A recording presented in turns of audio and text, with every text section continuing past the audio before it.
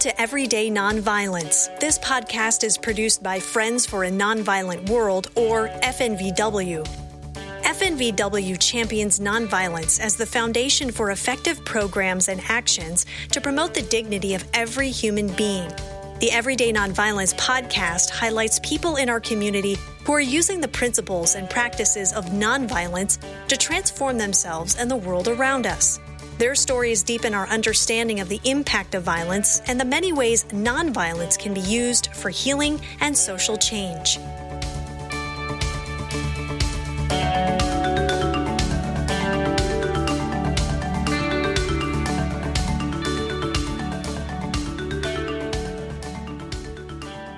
May is Asian Pacific American Heritage Month, a celebration of Asians and Pacific Islanders in the United States.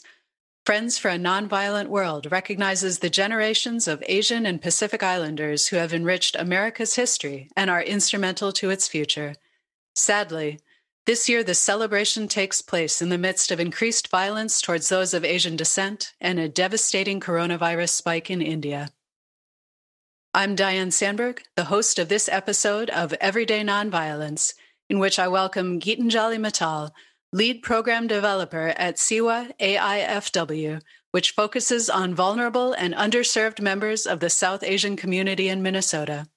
The organization provides health and wellness access, information, and resources. Geetanjali, thank you for joining me today. Thank you for this opportunity, Diane. Would you share a little bit more about the work being done by SIWA AIFW? Sure, Diane. SIWA AIFW, I work with them as a program developer, and I develop their community engagement programs. And it's a wonderful organization that was conceived in 2004, and we have been growing strong since. And it was conceived with the idea of helping the community where women were facing domestic violence and sexual violence as well. So when it started, the idea was that when immigrant women come here, they need to have that sense of home, that sense of security, a home away from home. So they do not have their family in the community over here. So if something happens, there's the sense of where do I belong? Who do I go to? Who do I talk to? So this whole organization was conceived with this idea that they do have a home here. They do have somebody they can come to and talk to, and we would try to help them out in whichever way we can. So Seva, it literally means in Hindi to serve, to help. So we are providing the services where we can help the community members feel comfortable. And the idea behind the whole conception of this organization was also the total family wellness, as our name suggests. SIWA AIFW, SIWA Asian Indian Family Wellness. So the family cannot thrive if there is violence going on in any form. So that is the basic idea. So we are trying to counter violence in our own way, especially the domestic violence that the community, especially the women, are facing. And when women are facing that, women are more like the whole complete gamut. It's more like the foundation of the family. So if the foundation is not comfortable, you cannot have a stable home. And it can affect the children as well. And if children are not getting good experiences in their lives, they won't be able to be good human beings in many cases. I won't say it always turns out that way, but definitely it also affects a person's psyche and their whole idea about themselves and about their identity. So we are trying to be the preventive and at the same time help community in just supporting them in such a way that whatever violence is happening there, if we can help somebody to thrive despite that, that's our effort. Can you tell me a little bit about the people who first started the organization? Yeah, so this organization was started by Raj Chaudhary and her husband, Dr. Surinder Chaudhary. They had this idea that the Indian community, when people are here, they do need a support system. They do need an organization who would be talking about their wellness, about the issues that they are facing, the anxieties that they have. So they laid the foundation of this organization in 2004. And initially, as we were talking about domestic violence, it's something that communities are not comfortable talking about. So initially, it was a very big challenge that Raj would be sitting. And this is a story that we always share because it's a story of courage. It's the story of perseverance. So she would be sitting in the Hindu temple all alone, and people would pass by. She would be sitting there with her brochures and information and having one table and waiting. Okay, somebody would come and they would talk. And it wasn't that people did not need help. It was that how would they talk? Because in India, where I have grown up, and in the South Asian community, we have a very strong sense of community. And here it's a very small community. Everyone knows everyone. And domestic violence is something that people are not comfortable talking about at all.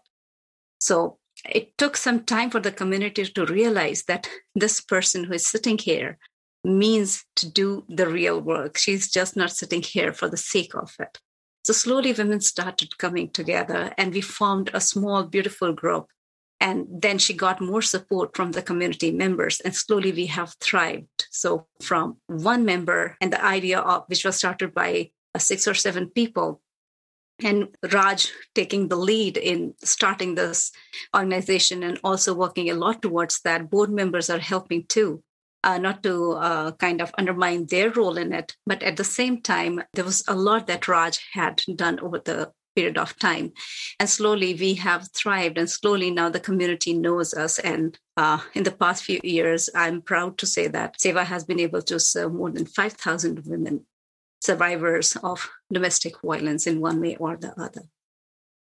That must have been so disheartening at first. I mean, you say that there's a small community, so I'm sure that she was aware of the problems and could see them, but convincing people that she was indeed there to help, to be kind of a balm in a time of hurt instead of being an annoyance or, something foreign that wouldn't be welcome in the small community. Yeah, definitely. Because the thing is, like in our community, it's more like when you have an issue, you go to your elders. So you do not talk it out. You do not go to people kind of sharing that this is what is happening in my family. And I won't say that's a bad thing, but again, when we are here, it's a different kind of an environment. We do not have the family here. And that's what I would like people to realize, that when we are here, we are in a different kind of an environment. It does not mean that you are leaving your culture behind. It also means that you have to kind of adapt with the things that you are venturing into. You cannot be completely Indian when you are here. You cannot be completely American if you are there. So you have to balance both the cultures. And also realize that you need that support because it's a small community. It is difficult, I understand, because people may be judgmental and people may think that this should not be happening. And as everybody, like I said, it's a small community. Everybody knows everybody. So you do not want your friends to know that there is some kind of an issue going on in your family. But at the same time, violence, when it erupts, it creates a lot of havoc. Like I said, it affects the whole family. And somebody at some conference, I had heard this example of a mobile.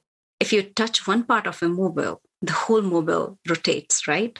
So if you are touching one person with violence, it's not that the rest of the people are not getting affected. So it's really important that we voice it out, and methods may be different, but at the same time, whether it's small community or big, we have to counter the violence. We have to talk about it to counter it. If we keep on sweeping the issues under the carpet, it's going to erupt at a later stage in a very, very bad way, I would say.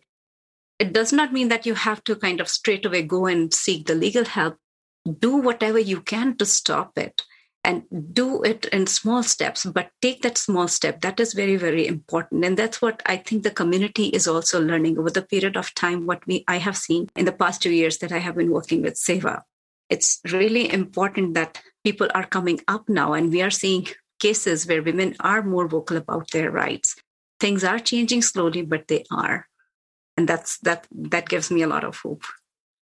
Yeah, that is good. I mean, I'm sure asking people, not only they're new to a country, it's a new language, a new way of thinking, but then also that within a small community that they have to make these revisions within themselves. How did the organization start to bridge that gap? What were the small steps that Seva took? Yeah, so like I said, Raj showed a lot of perseverance. And when women started seeing that, that's my perception. Like I said, it's more about how I perceive the things as I have joined Seva for the past 2 years only. So the thing is, like when you see that there's an elderly person sitting up there for you to take care of you, slowly you start sharing, and you know that thing would remain confidential, and you get the right advice. Then you know that you have a supporter, an ally out there. And then you start talking about it to your friends as well. So by the word of mouth, things spread a little bit more. And then people started knowing that there is this organization which is ready to help the community members. And it does not mean that we help only women. It's also for the children. It's also for the men. So whosoever comes and seeks help, the idea is to stop the violence, whether it's domestic violence, whether it's sexual violence, because majority of it happens with the women. So we have women clientele more as compared to men.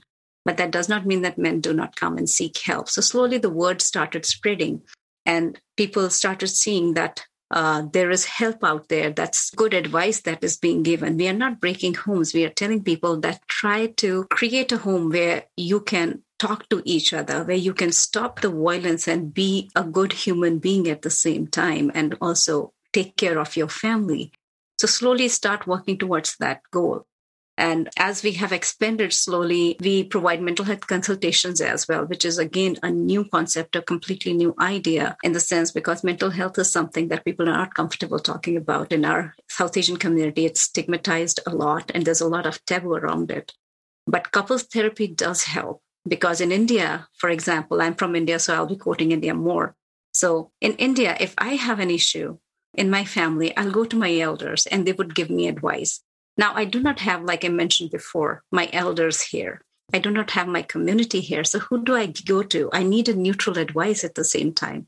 So therapists are there to help you out. So that's the idea we are trying to tell people as well. You come to us if you're not comfortable with our advice, go to therapists as well. Try to seek the remedy for it. And it's not to say that violence is something that a person does intentionally. There are lots and lots of psychological reasons behind that. When you come as an immigrant, whether you're a woman or a man, you have to face a lot of stuff. And you have to adjust to the new culture, to the new language, like you mentioned, Diane, and also to the new nuances and shades of traditions and rituals that you may not be comfortable with. And at the same time, you're trying to retain your own culture. So there's a lot going on. A lot of anxiety is there. A lot of stress is there. So how to tackle that? We have a whole community back at home, I would say, if we need that support. And that support is, I won't say that it's lacking here, but we need to find those avenues. And also, for example, and I have quoted this example before, it's more like if you are trying to uproot a tree and plant it again, it will take more time to stand on its own and get its roots into the soil. If you plant a sapling, it would grow up much more easily. So many of us are like big trees who have come here. So when we are trying to plant ourselves, it's becoming difficult for us. I came here when I was 33 years old, and it has been almost 9 years now that I have been here. But I still feel that I need to learn a lot more. I still need to adjust a lot more. So there's a lot going on at the same time. So how to counter all these things? And how does it come out? It comes out in the form of anger as well, which is not justified. But at the same time, it comes out that way. Sometimes we know how to tackle our angers and our anxieties. Sometimes we don't. And who do we dole it out on? The person who is nearest and the most loved one. And that does not help. And it creates a lot more problem. Absolutely. Yeah. Going back to your metaphor of a tree, just all those additional stresses on the small roots that we're sending out, trying to find sustenance and strength can be very damaging. So you've been with the organization for 2 years. Can you tell me a little bit about what you've accomplished and what you're really proud of in your past 2 years of work? Yeah, definitely. I'm really proud to be a part of this organization itself, first of all, because this is an amazing organization. Raj is amazing. And my colleagues are really, really very wonderful people who are always working at Seva. We have a joke that Seva never stops. Because we are working on Saturdays as well. We're working on Sundays as well. Whenever there's a call, we are there. And we adapt according to the needs of the community. So that is something I'm really, really proud of. When I joined Seva in August 2019, it was around 4 to 5 people. And then now we are a staff of more than 20. So it has expanded. we are getting more people who are interested in volunteering with us. And the biggest thing that I have seen is like, apart from doing the amazing work that the staff is doing, that Raj is doing in helping the community, especially the domestic violence victims, we have adapted ourselves. While during COVID, many nonprofits stopped and they could not sustain because of the reasons that we all know. Seva adapted itself in such a way that we started organizing our women's programs virtually, for example. And then we could have more attendance there because women did not have the transportation issue and they could log in from their laptops or their iPhones or whatever means they could.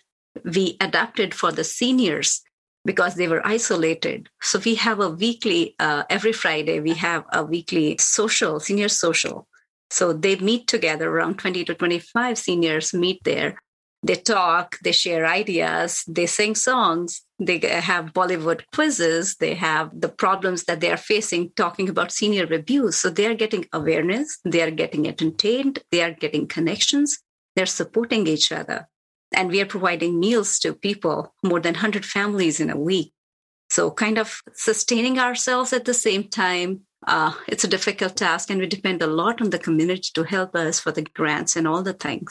But at the same time, we are adapting ourselves in such a way that whether it's COVID or whether it's not, the community should not feel that they are left alone.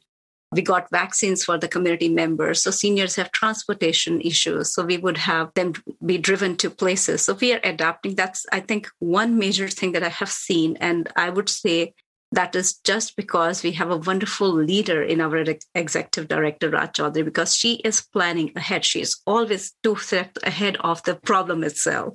So she is a very strong leader, I would say, who has a good plan always and also thinks ahead of the time. So adapting and recreating our programs have helped us a lot. Tell us about other new programs you have going on. We are trying to take care of people with neurodiverse abilities. We have added programs for the adoptees. We have started LGBTQ plus community group, which is one of its kind in Midwest for the South Asian community. It was not there before. At the same time, the more we are having people and volunteers help us and getting more staff, we are realizing there's so many needs still in the community that need to be taken care of. And within the organization, you do a podcast as well. Can you tell me about the podcast and how that serves the mission? Yeah, so podcast again was a part of the adapting our work that we were doing. So we reach out to the community members for awareness about domestic violence. So because of COVID, in-person presentations were not possible, like we were going to the community places and talking to the groups of people. So now with COVID and restrictions, we were not able to do that because we could not have gatherings.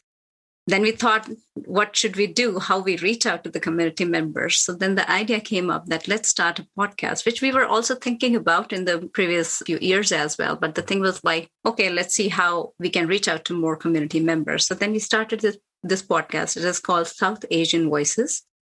I do that. I'm the host of that podcast, and I bring in leaders from the South Asian community who can talk about the issues that our women are facing. So we talk about the domestic violence through people who are working in this field to spread more awareness and to counter domestic violence, but they are doing it through different means. For example, if you go to our website, you'll see the first podcast is by Mahabanumodi Kotwal, who is doing a great job in India with her Vagina Monologues theatrical production. So she is in touch with Eve Ensler, and she is having the copyright of doing that in Hindi.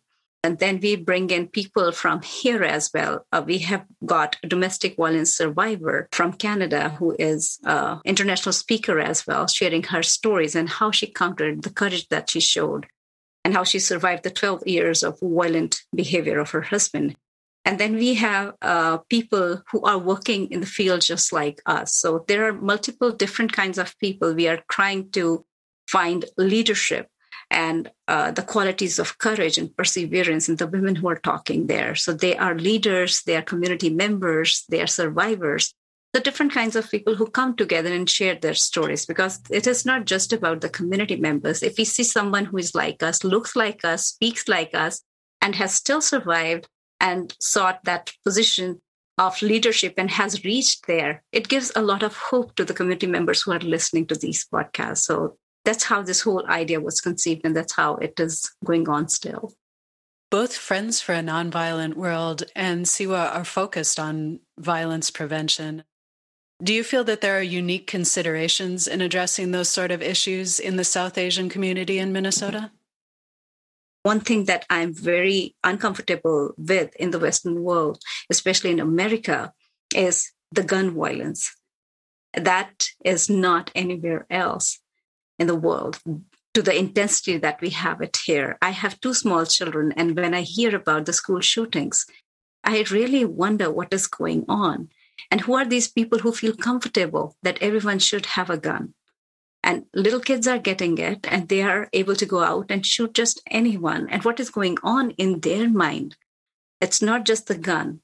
If a person is not feeling comfortable, there is something lacking in there. So we are having 2 issues that we need to talk about here. It's not just the guns, it's also the issues that the people are facing. What are we doing about that? So in that sense, I feel that there's a lot more that needs to be done when we are talking about the movement, when we are talking about the issues that we are facing in the world today. There's a lot more that needs to be done here at the same time. I'm from India. I have seen a lot of violence there when I was growing up in different forms. There's lots of fights about religion, about caste. And being a woman, it's not easy when you're talking about all these things, because as a woman, you are told that you should be silent. So I have fought that kind of a violence in its own way. Violence does not always mean that you should be beaten. Violence also means when you are not given the right to be yourself. So that kind of violence has been there. Domestic violence has been a part of the families around me. So that was one reason why I thought that I need to work towards this goal. I'm a teacher by profession. I have been teaching in India for 10 years, English literature. And it's a completely different field that I am in today. But the personal story behind that is I have seen a lot of violence in the families around me. And my father always taught us that being a girl, you should have a good education. You should have a good job so that you can strive and you can be independent. And despite that, I faced issues. And despite that, I saw the violence that I saw. And also there were people around me who tried to kind of bully me just because I was a woman. But then that was also another thing that gave me this push that, yes, you have to fight against this issue, that you have to talk about it. So violence, I would say it has multiple nuances, shades, and forms. So one way or the other, we all are fighting that violence within us. We need to work on ourselves, first of all, and then also start working for the community members around us, because it's not enough that we start working on ourselves alone. We need to work with the community member. We need to work with the people around us and talk about these issues. Unless we talk it out, we are not going to find solutions for them. Once we talk it out, the next step would be what can we do, and then support each other in organizing and stressing out the importance, and then also doing the work that would help. So there's kind of like, there's a whole long journey that we still need to make, but the first step has to be taken somewhere. And some of the steps are being taken. It's not that work is not getting done, but the thing is like we need to still do a lot more. Absolutely. Yeah. And on that note, as I mentioned in the introduction, the increase in violence, especially that's been happening to the Asian and the South Asian community in Minnesota. Can you speak to that at all? How you and the organization are trying to combat, or even just trying to wrap your mind around the violence that's happening? Yeah, definitely, Diane. There's a lot going on in the South Asian community. I would talk more about the South Asian community because that's where I have been working more. So, and Asia in itself is a very big continent. So kind of like, and it's here that I have realized that it has got broken into 2 parts, Southeast Asians and South Asians. So that's also one new thing that I have learned. So I would say that with the South Asian community that I'm working with, we are always projected as the model minority. We are always projected people who would be taking away all the IT jobs, who would be having all the good jobs, big houses, big cars, and everything. So with that, there's a lot of misconception about the South Asian community, that they always thrive, they have everything. And that also creates a lot of problem, because when we have this kind of a conception, and when due to COVID or due to other reasons, people are losing jobs, they feel that these are the people who have taken away the jobs. So we have heard about threat letters being sent out in Texas. We have also heard about phone calls that people get that you have taken our IT jobs, leave this country or we'll do something. So there are stories like that. And it would be inappropriate for me to share other people's stories that I know, because it's their stories and I'm not comfortable sharing them. But at the same time, I would say that personally, even my own child was told to go back to Mexico without even realizing where he is from. He's born here. He's as American as anyone else is. And he was just 6 years old at that time. So you can imagine what was happening and being told by an 8-year-old to leave this country. On what basis? Just because the color is a little bit brown? That does not make any sense to me at all. And that did not make sense to my 6-year-old at that time. And now I'm pretty vocal about that you have to talk about your rights. And that day, straight away, we talked, and the action was taken in his school, which I'm really glad about. But at the same time, you see the South Asian community has to face it in its own way, because there's a lot of stress on us to perform. Because the kids, when they are in the classes, okay, you're from South Asia, you're from India, you must be knowing everything. I'm from India. I'm not good at computers. I'm not an IT person. I'm not good at math. I can barely calculate a few things. And still, I'm an Indian. I'm not that nerdy Hollywood person that's being always shown having a computer geek or talking about whose nose is buried in the books or who is always talking about accounts and knows everything. I am myself. So we have to, I think it's really important that we have to take off these labels and see the human beings the way they are. Whether they are black, whether they are brown, whether they are yellow, whatever colors you put them on, rather than seeing them as human beings. So that is one thing that is, I would say, the very basis of nonviolence. And there are very good white allies as well. It's not that the movements are not happening, but at the same time, we have to recognize, we have to question what is happening around us. And the more we support each other, without seeing the color, I think the better the world would be. It's a dream world, I know. It's a utopia that I dream of. But at the same time, you can only do the work when you dream. If you don't dream, you won't try to realize that. So I'll keep on dreaming and I'll keep on thinking about that.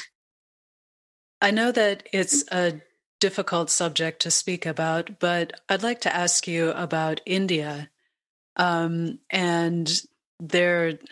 they're going through so much with the coronavirus right now and that situation over there. Can you address how the community here is kind of helping family and friends back home, and how they themselves are dealing not only with the pandemic here, but the way people back home would be dealing with the pandemic and how they're affected?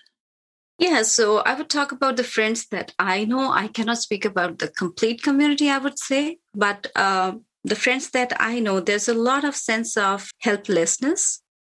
And there's also a lot of fear and anxiety because many people have their family members who are either sick or some of them have passed away. I have myself lost my dad in November due to corona. So it's not easy to talk about that. But at the same time, even if we are here, we have families back there, and you don't abandon your family whenever there is some kind of a problem. You'll try to figure out a way. So there are wonderful organizations who are working for gathering money for India and sending it to the organizations that are working. So it's they have figured out a way, I would say.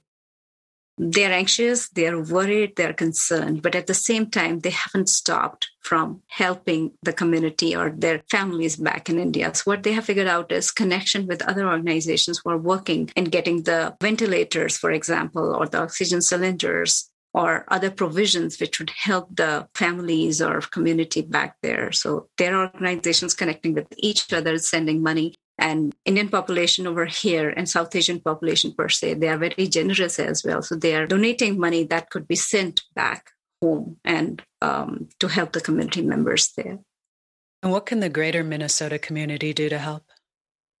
First of all, I would say that India and there are other places as well. Right now, Nepal is also going through a lot. So I would say the first thing to do to help is to be aware.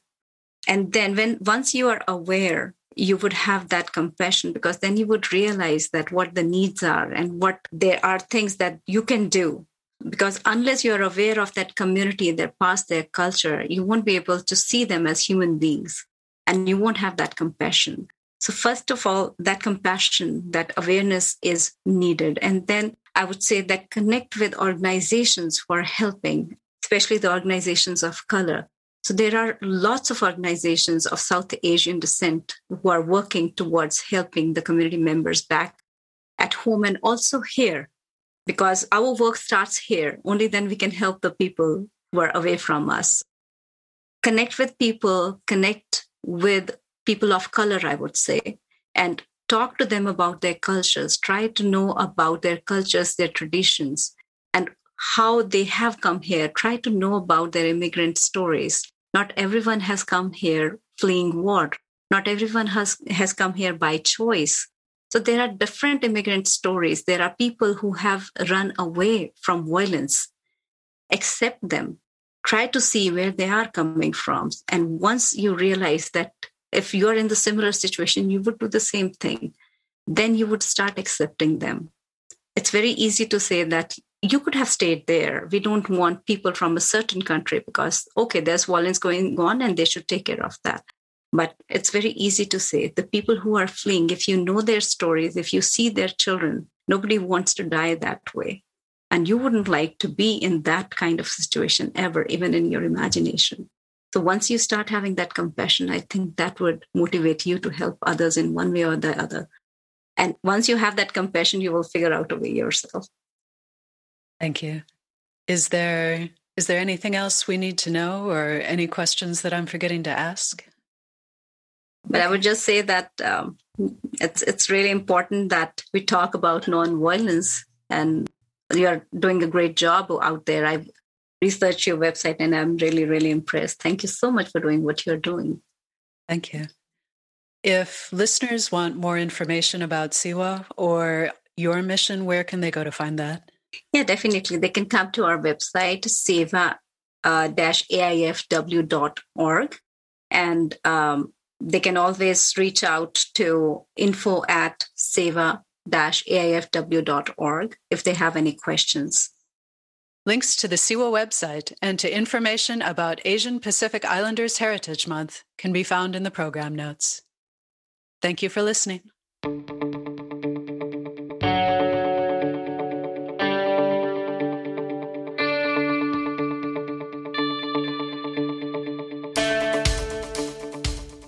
Thank you for listening to Everyday Nonviolence. To learn more about Friends for a Nonviolent World, visit our website at fnvw.org or call 651-917-0383.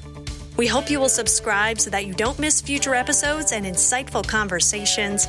Please note that the views expressed in this podcast are those of the host and guest and are not intended to reflect the official positions of FNVW, its staff, or board of directors.